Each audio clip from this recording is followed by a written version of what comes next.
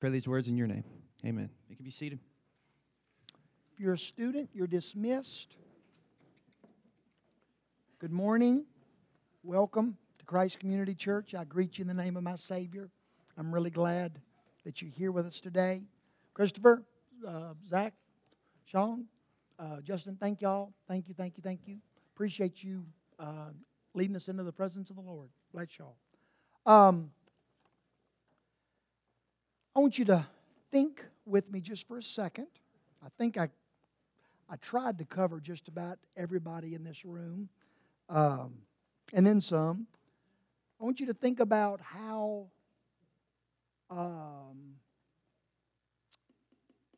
excited you would be, what a privilege you would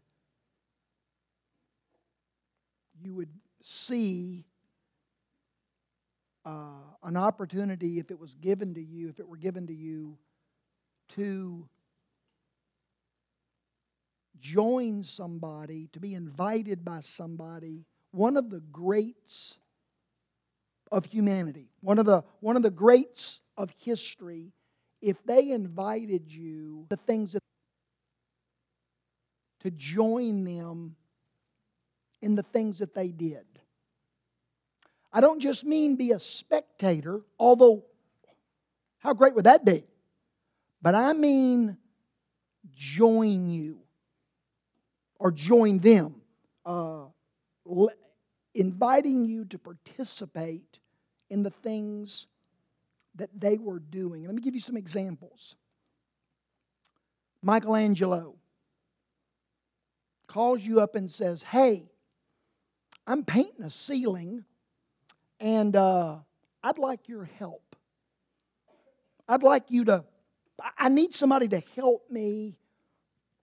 Hand me paintbrushes, tote buckets up and down the scaffolding.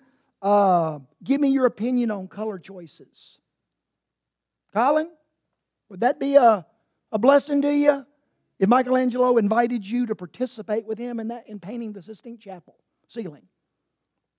Neil Armstrong. My wife has always longed, there she is, to go into outer space. Why? I will never, it's against the Bible.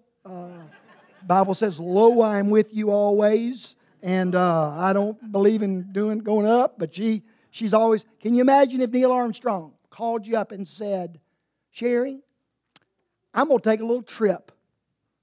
And I would love for you to keep me company and help me with some of the things that I've got to do on this trip to the moon." I want you to think about that as if it could actually have happened. Meryl Streep, those of you that are actresses. Imagine getting a phone call from Meryl Streep. "Hey, I'm working on a little movie and I need somebody to go over my lines with me. Would you be available?" Can you imagine what would have to occur for you to turn one of these invitations down? Bobby, Bill Dance called. I don't even know if that dude's still alive or not, but let's just say he is. I saw him the other day. There were some clips, and he was falling out of boats repeatedly and cussing like a sailor. I was laughing mad off at him, but I don't know if he's still alive or not. But can you imagine if Bill Dance called you up and said, "Hey, my fishing partner canceled on me. I need a buddy to go fishing with me. Jack Nichols, come with me." Jack Nicholas. Lord, I want to say Jack Nicholson. Jack Nicholas calls those of you that are golfers and says, "Hey, I'd appreciate it if you come with me and play a round of golf." The Beatles or the Rolling Stones says, "Hey, Zach, you want to come play with us? Do a set with us?" What would you turn down? What would have to come up that you say, "You know what, Ringo, I'm busy. I can't do that." Or John or whoever it is. Steve Jobs calls you up. Says, "I'm working on something in my garage. It's going to be a big deal. Could you come and help me?" Eisenhower calls you and says, I'm planning this little battle on the French coast in a few weeks. I really could use your advice and wisdom on how to strategize this properly. Thomas Jefferson. Hey, I'm working on a new idea related to government, how a nation could operate and function. No one in the history of the world has ever thought of anything like this. Would you come and help me formulate a new form of government? Stephen Hawking. My wife would love to spend the afternoon strategizing with him. Can you imagine Bear Bryant? I don't know any other coaches, so I had to limit myself to the only one I knew. As far as I know, the only one that really matters. But anyway, can you imagine if Bear Bryant said, I got a big game coming up Sunday.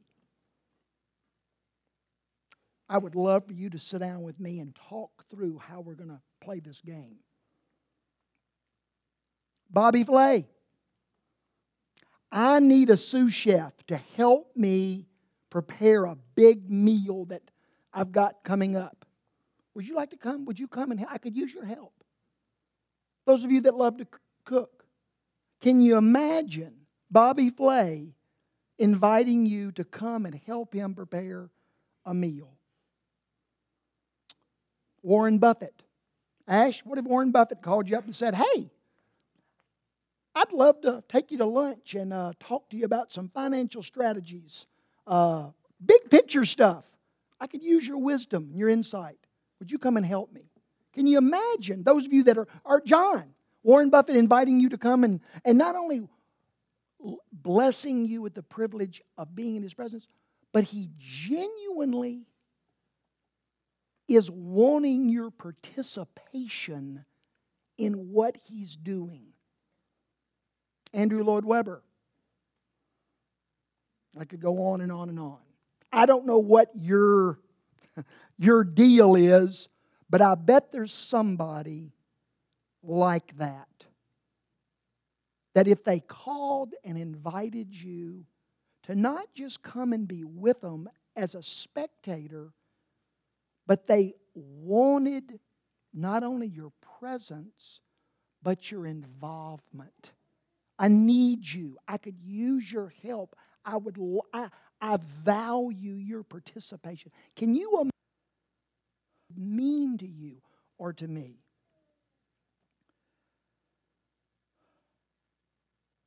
I'm trying to think of something that would be more significant, more life-changing, more honoring, more value communicating, more thrilling, more memorable, more satisfying than some of these people that changed history. Literally changed the direction of, and I would say that most of those people would be in that category in some way or another. Can you imagine if one of them invited you to come and to participate with them in the big projects that they were involved in? And the sort of as a background for that, Wednesday nights we're going through some of the key books in the Old Testament, the books that if you could only read 5 or 6 Old Testament books, what would they be? And we just finished the first one. Last Wednesday night is the book of Job, which probably was the first book of the Bible written. At least a lot of smart theologians would say that. We don't know, but it's reasonable that it was the first book of the Bible written. Which you think about that. Very first book of the Bible. Very first message that God wanted people to hear from Him. The book of Job. You think about that. You'd have thought it would have been Proverbs. But it's the book of Job. Very interesting study, very interesting discussion. I thoroughly enjoyed how our discussions went. Book opens, as most of you would know, with it's the writer very intentionally wanted us to view heaven as a courtroom, as a throne room / courtroom. And you've got the throne room of God. And if Isaiah can be taken in a trustworthy and literal manner, Job doesn't get to it. The book of Job doesn't say this exactly. But if you take that and add Isaiah to it, you've got God on His throne. And then for as far as you can see in any direction, you have millions upon millions upon millions of what the Bible would call the heavenly host. Well, what are they? Well, seraphim and all these unusual creatures and beings and persons and spirits. We don't really know what, but there's millions of them. As far as you can see in any direction, you've got this throne filled with beings, millions of them surrounding the throne room of God. And lo and behold, Satan himself enters the throne room. You might think, well, how does that work? Great theological question, and literally many a theologian has hung himself trying to, how does Satan get into the throne room of God? How does that work? And I don't know. They don't know either. I hadn't read anybody that had a good answer on that. How can the epitome, the personification of evil, enter into the presence of God? But he does. He enters the presence of God, and God starts the conversation by saying, he asked him where he's been and what he's been doing, trying to be polite. But at some point, very quickly, God says, have you considered a man that's a friend of mine, a servant of mine, a child of mine? His name's Job. You've been roaming the earth, probably trying to find fault and criticism. And have you met my friend, my servant Job? And Satan says, yeah, I know him well. And God says, I'm so proud of him. I love him. He sees things the way I want. He does things the way I want. He lives the way I want. He treats people the way I want. He's wonderful. I'm so proud of him. And Satan very quickly goes, I disagree with you. The only reason that Job does what you want is because you bless him. The only reason. He just wants a check. And he does what you want, not because he loves you, not because he trusts you, not because he's thankful for you. He doesn't care about you at all. All he cares about is the paycheck. And I could imagine, I mentioned Bobby Flay earlier. My wife makes me watch Beat Bobby Flay almost every night. And I don't know if you ever watched Beat Bobby Flay, but every show at some point, one of the other up-and-coming wannabe, everybody wants to be Bobby Flay, okay? And so they all come into his kitchen, and at some point they're going to say something like, Bobby Flay, you're nothing. I'm better than you. You're not near as great a chef as you think you are. That's exactly what I could just. And when those chefs do that, the audience is up on sort of a balcony kind of a deal, and you can hear. You're looking at Bobby Flay, but you can hear in the background the whole audience going, like, "Oh my gosh, this guy had the audacity to criticize Bobby Flay and to challenge him." If those of you that have seen it, you know I'm telling you the truth. I can picture in my mind, imagine when Satan said to God, Job doesn't love you. He doesn't trust you. He's not serving you and following you because he loves you. No. He's just doing that for a paycheck. What Satan is saying is, you are not worthy. You are not deserving. He's just doing that to get paid, to get blessed. And if you cut off the blessings, He'd shut you down like a bank on Sunday. He'd walk away from you, deny you, curse you, turn on you. You turn off the blessings, and He will turn off the love. And what Satan was saying was, God, you are unworthy. Your name isn't near as great as you think it is. Your glory is not near as wonderful as you think it is. You don't deserve. People serve you because they're afraid of you, and they're afraid of losing what you give them. You're not as great as you think you are, and you are undeserving of people's love, loyalty, and devotion.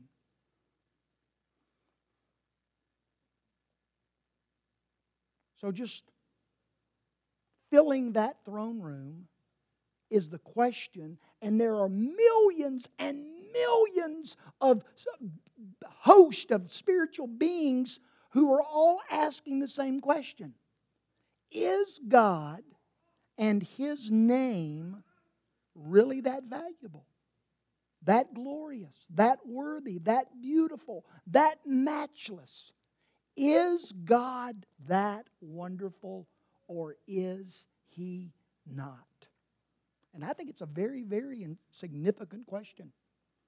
I think it's a question that everybody in this room ought to consider and ought to try to answer. How would I respond if God cut off every blessing in my life?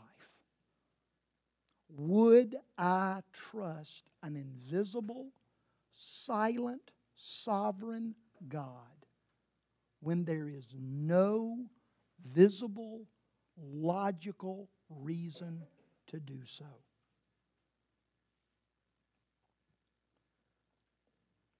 If you don't get that idea, if you don't get that picture, if you don't envision that throne room with that tension, you miss the book of Job. You miss the whole dadgum thing. It's very important that we see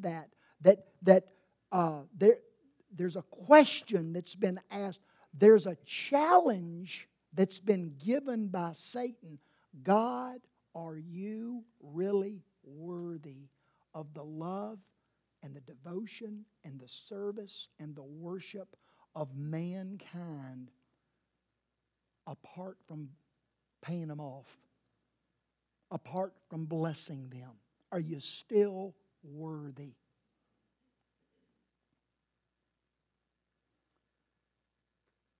Those of you that are students of God's Word with me, you try on a semi-regular basis to read it and study it, you know that one of the big ideas that runs through the Bible is this idea that God is a big deal of His name. God's name is a big deal to God. God's name, not just name, but what the word name in biblical language meant. It meant who you are. It meant your reputation, your character. Your name represented your essence. And God cares very much how people think about His name. Hence, one of the first of the 10 Commandments, don't take the Lord's name in vain. Don't, and that doesn't mean we make that cussing. Don't cuss. And cussing's not a good deal, and you ought not do it, especially any women on the back row. They definitely ought not cuss. My mom, she's really a cusser. And I'm not. We shouldn't cuss. I'm not saying that, but that's not really what that commandment is saying. That commandment is saying, don't use God's name in your conversations in ways that lowers or devalues or dishonors who God is. Don't use God's name in ways that would make other people think wrongly of God. That's what it's saying. And you might think, well, man, that's Old Testament. That's Old Testament. I find it very funny or important. The disciples asked the Lord Jesus one of the most important questions they asked during His whole time on the earth. Jesus, teach us to pray.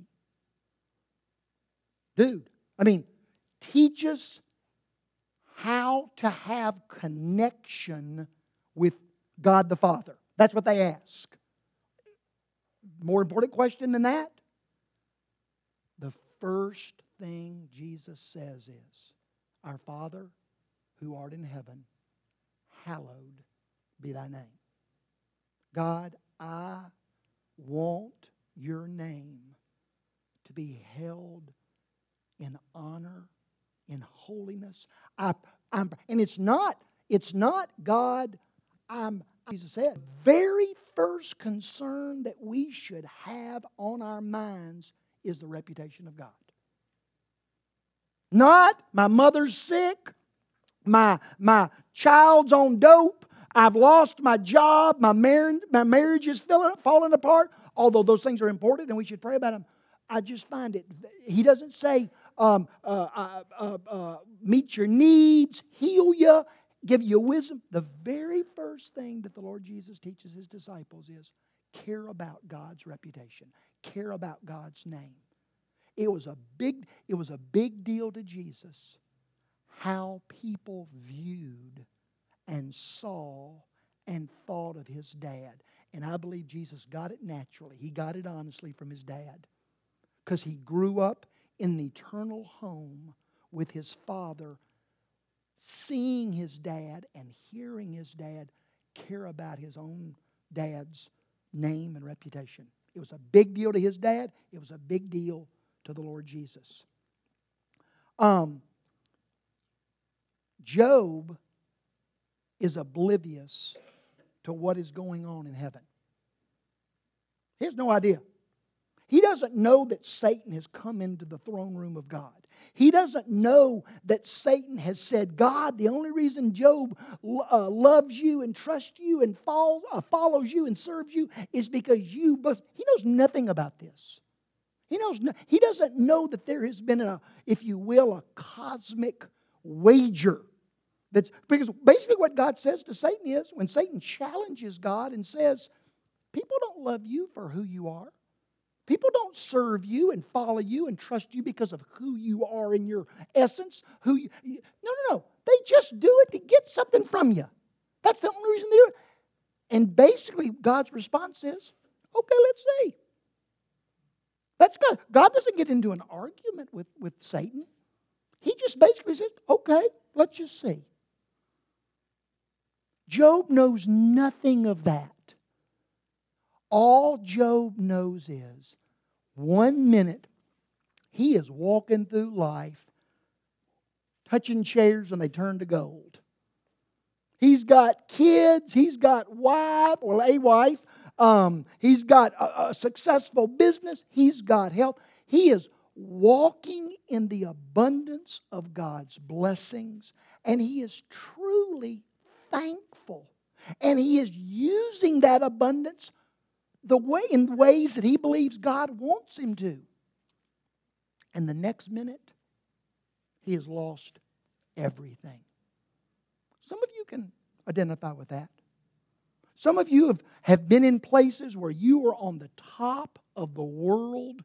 You're on the top of the wave surfing, and I mean you got nothing but blue sky above and clear blue water below, and you are enjoying the ride. In the next minute, the wave has crashed on top of you, and you are scrambling around under the water trying not to drown.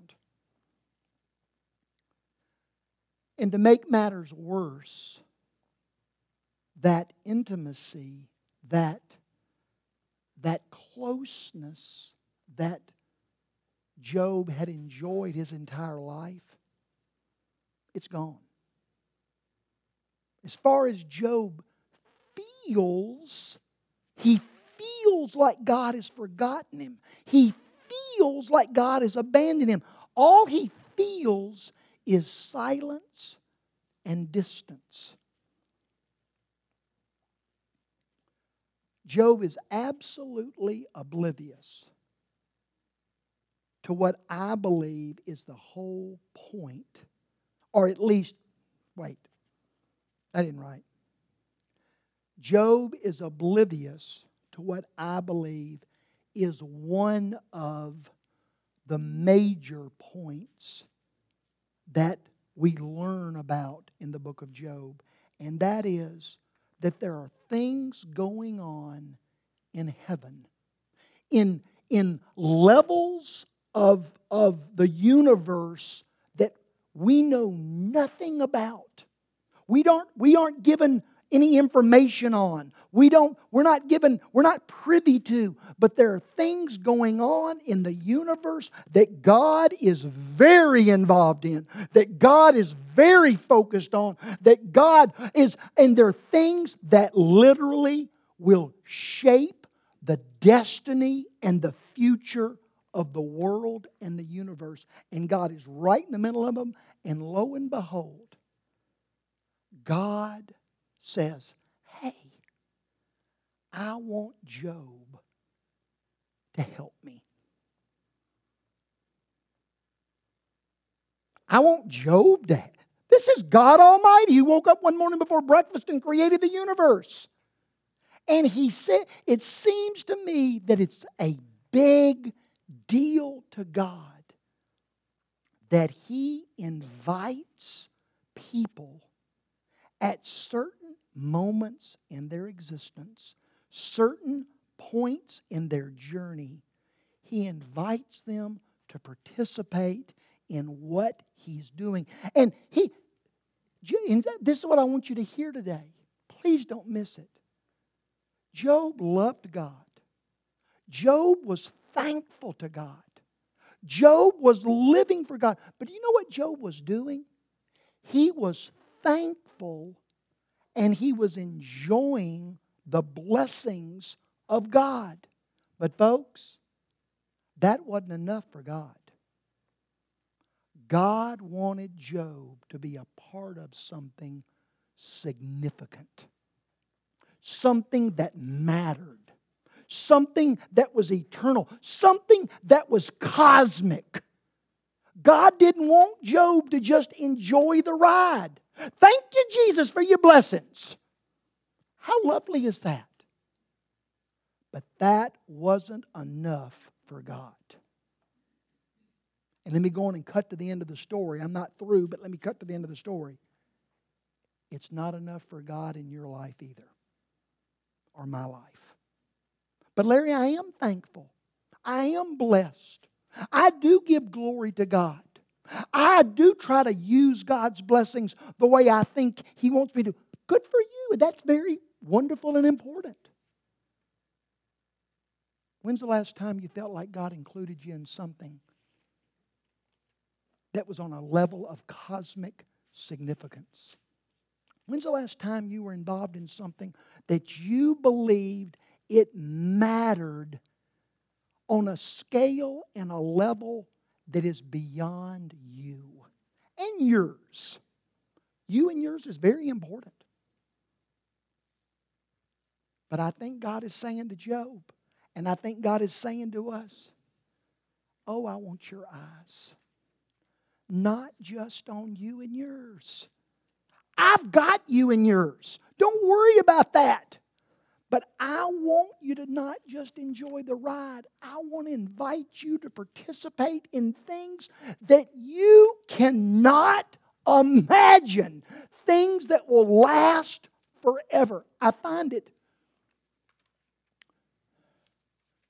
forgive me, Lord, I find it crazy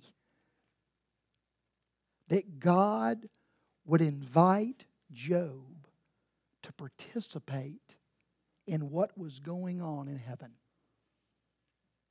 I find it, there's something about it that is so endearing and so loving, but it's also crazy that God would risk depending upon one person in what He was doing as it related to the defense of His reputation and His name.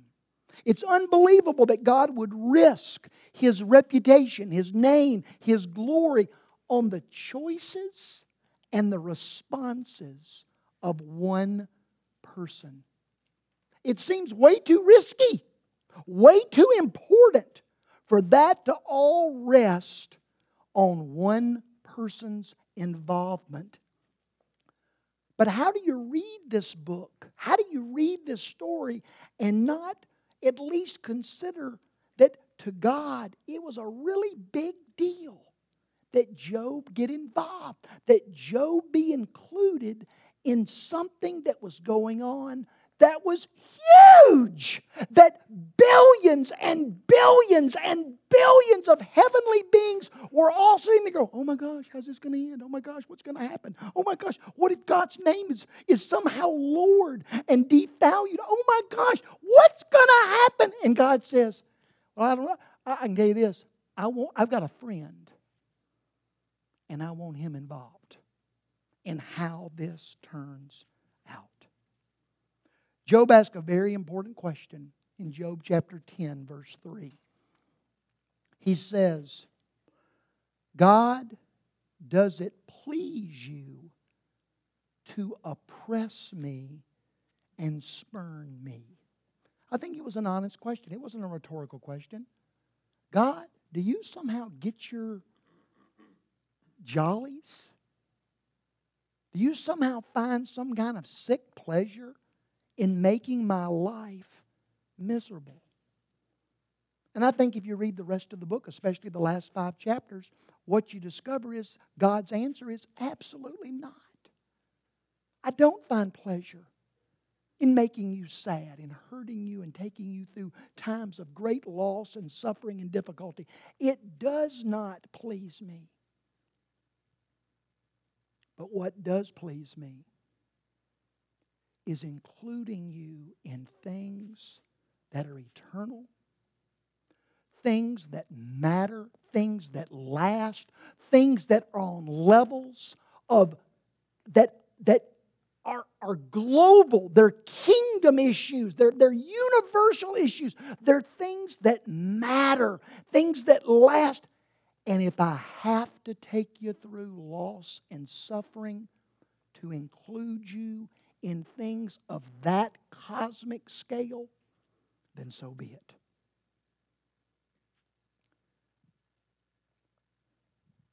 The Bible says that God has called us to live lives that are glorious. Lives that are full of the glory of God. And when I use the word glory, I'm using it in a biblical sense. Some of you heard me say this before. There are a few times in the Bible where the Bible talks about the glory of God, and it's talking about glory in a sense of like lights, like shining the glory of the sun, and we see the light. But that's the exception to the rule. Most of the time, when the Bible talks about glory, it's using it in a way that refers to weight, to substance, to things that. What are some of the words I used? Weight, significance, things that have lasting impact. Listen to what 2 Peter chapter 1 says. Justin, you on this one? 2 Peter chapter 1. Peter says, God's power has given us all we need to experience life and godliness through the knowledge of the one who has called us to lives of glory and virtue. God has called us to lives of glory and virtue. And then 2 Thessalonians chapter 2, Paul says, God, called you through our gospel so that you might share in the glory of Jesus, or the Lord Jesus. God has placed a calling, Terry, on your life, and on Anna on your life, and Alan on your life.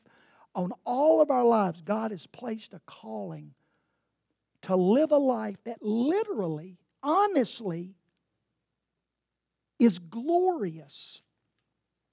And that calling, guys, never changes. God doesn't change His calling upon your life and my life. God wants our lives to be lived in such a way that we are living lives that are glorious.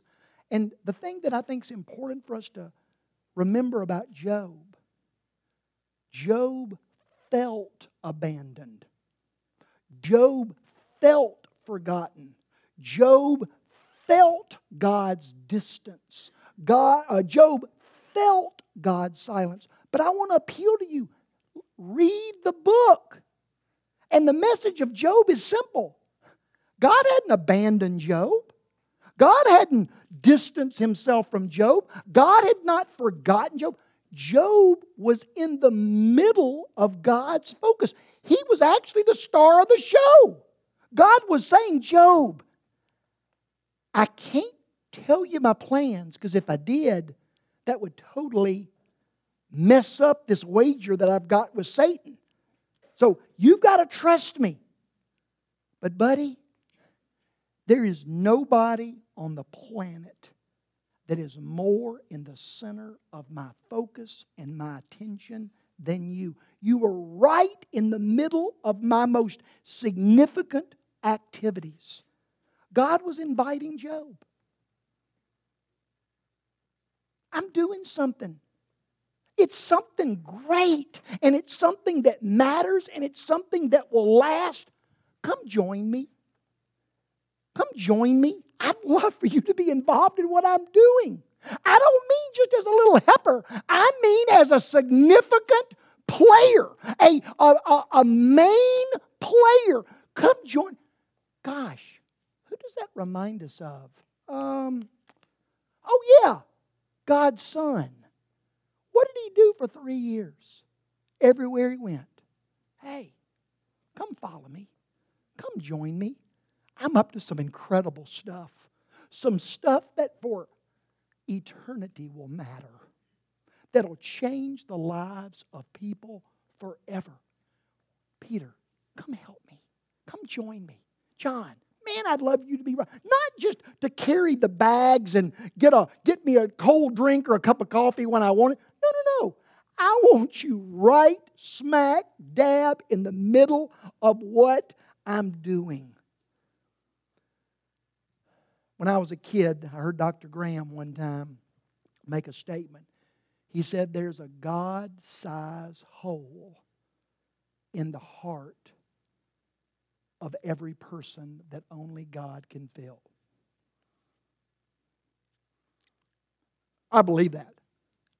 But I want to add to that, there's also a God-sized longing to be a part of things that matter, that last, that have significance, that are important, that are eternal. It's the way God created us to not just be consumed with things that are small and petty and temporary, that are easy. Everybody wants to have fun, and I'm at the front of the line. But I'm telling you that inside, if you are an image bearer of God, and you are, whether you know it or not, you are. God created you with a longing in your heart and in your life to be a part of things that are God-size. And God is inviting you to be involved in those things. God was working in Job's life to give him opportunities to have a life of impact, significance. Yes, it involved pain and loss, but it resulted in a life of such impact and significance that 4,000 years later, people are still talking about Job. 4,000 years later, people are still opening the book of Job with lives filled with confusion and darkness and pain and doubt. And they find comfort there. They find hope there. They find peace there. They don't necessarily find answers.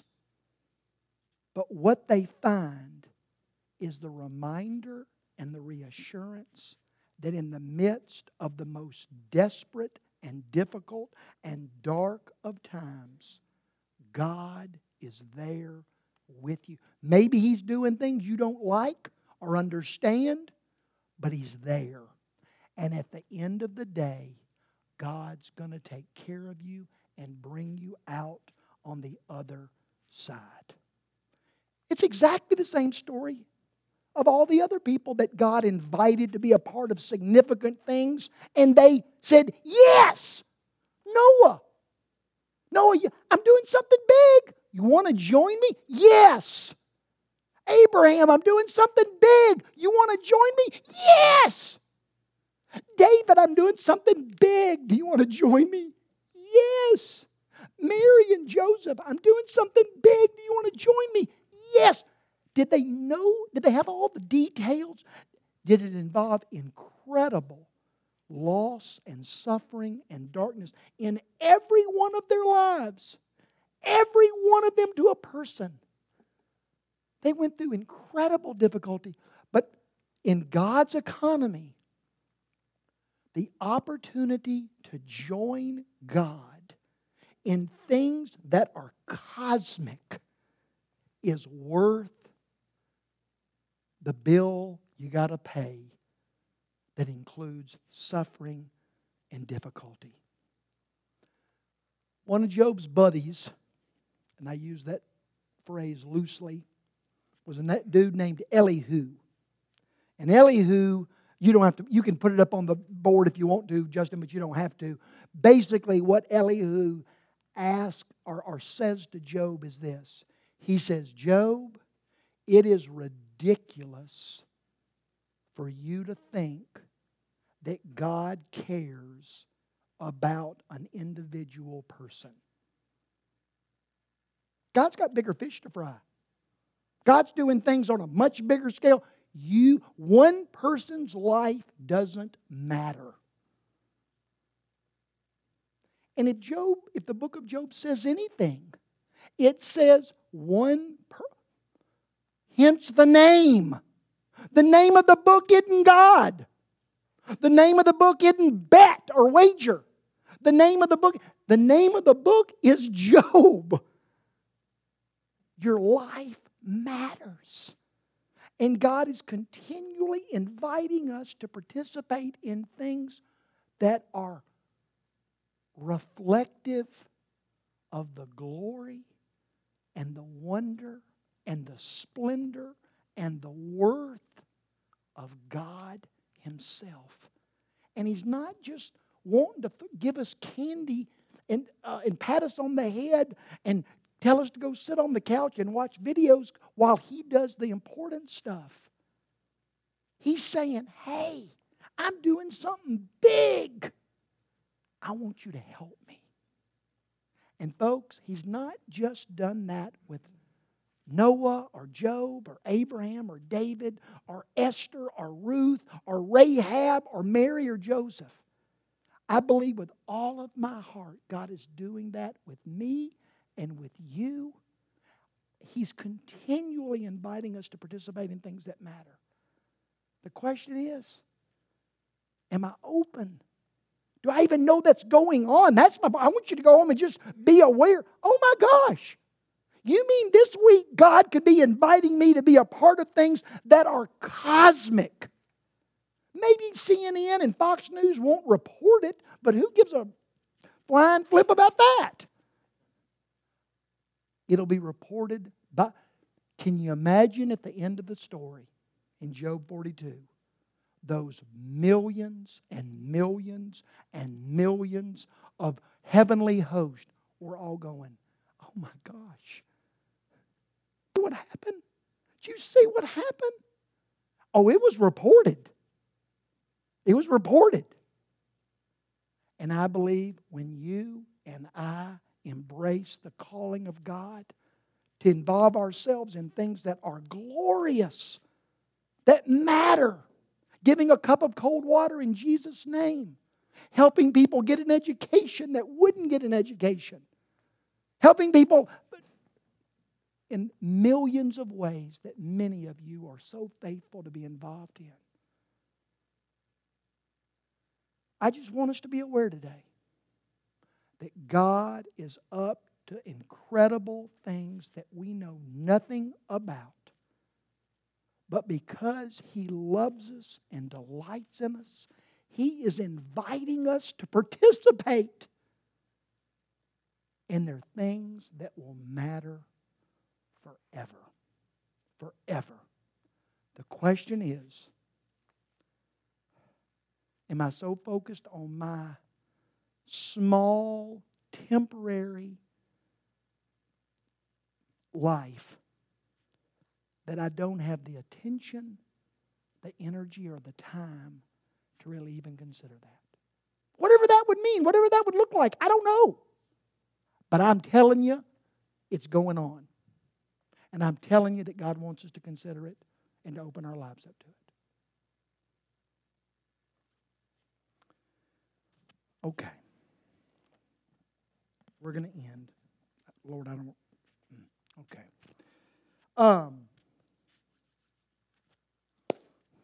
Y'all want to come help me? Y'all been on a cruise all week. Y'all need to do something.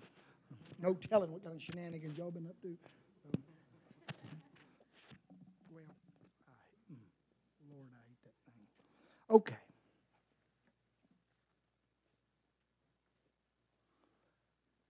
I had a number of you mention to me last week, or this past week. You made comments about the little statement I made during the Lord's Supper last week about what's the message, what's the real message of the Lord's Supper. And I said it's the story of God's wisdom, providing a way for God's love to rescue us from God's wrath without compromising God's justice. I love that. It's not original with me. It's only Dr. Piper could come up with something like that. God's wisdom, providing a way for God's love to rescue us from God's wrath without compromising God's justice. That's why we eat this bread and drink this wine.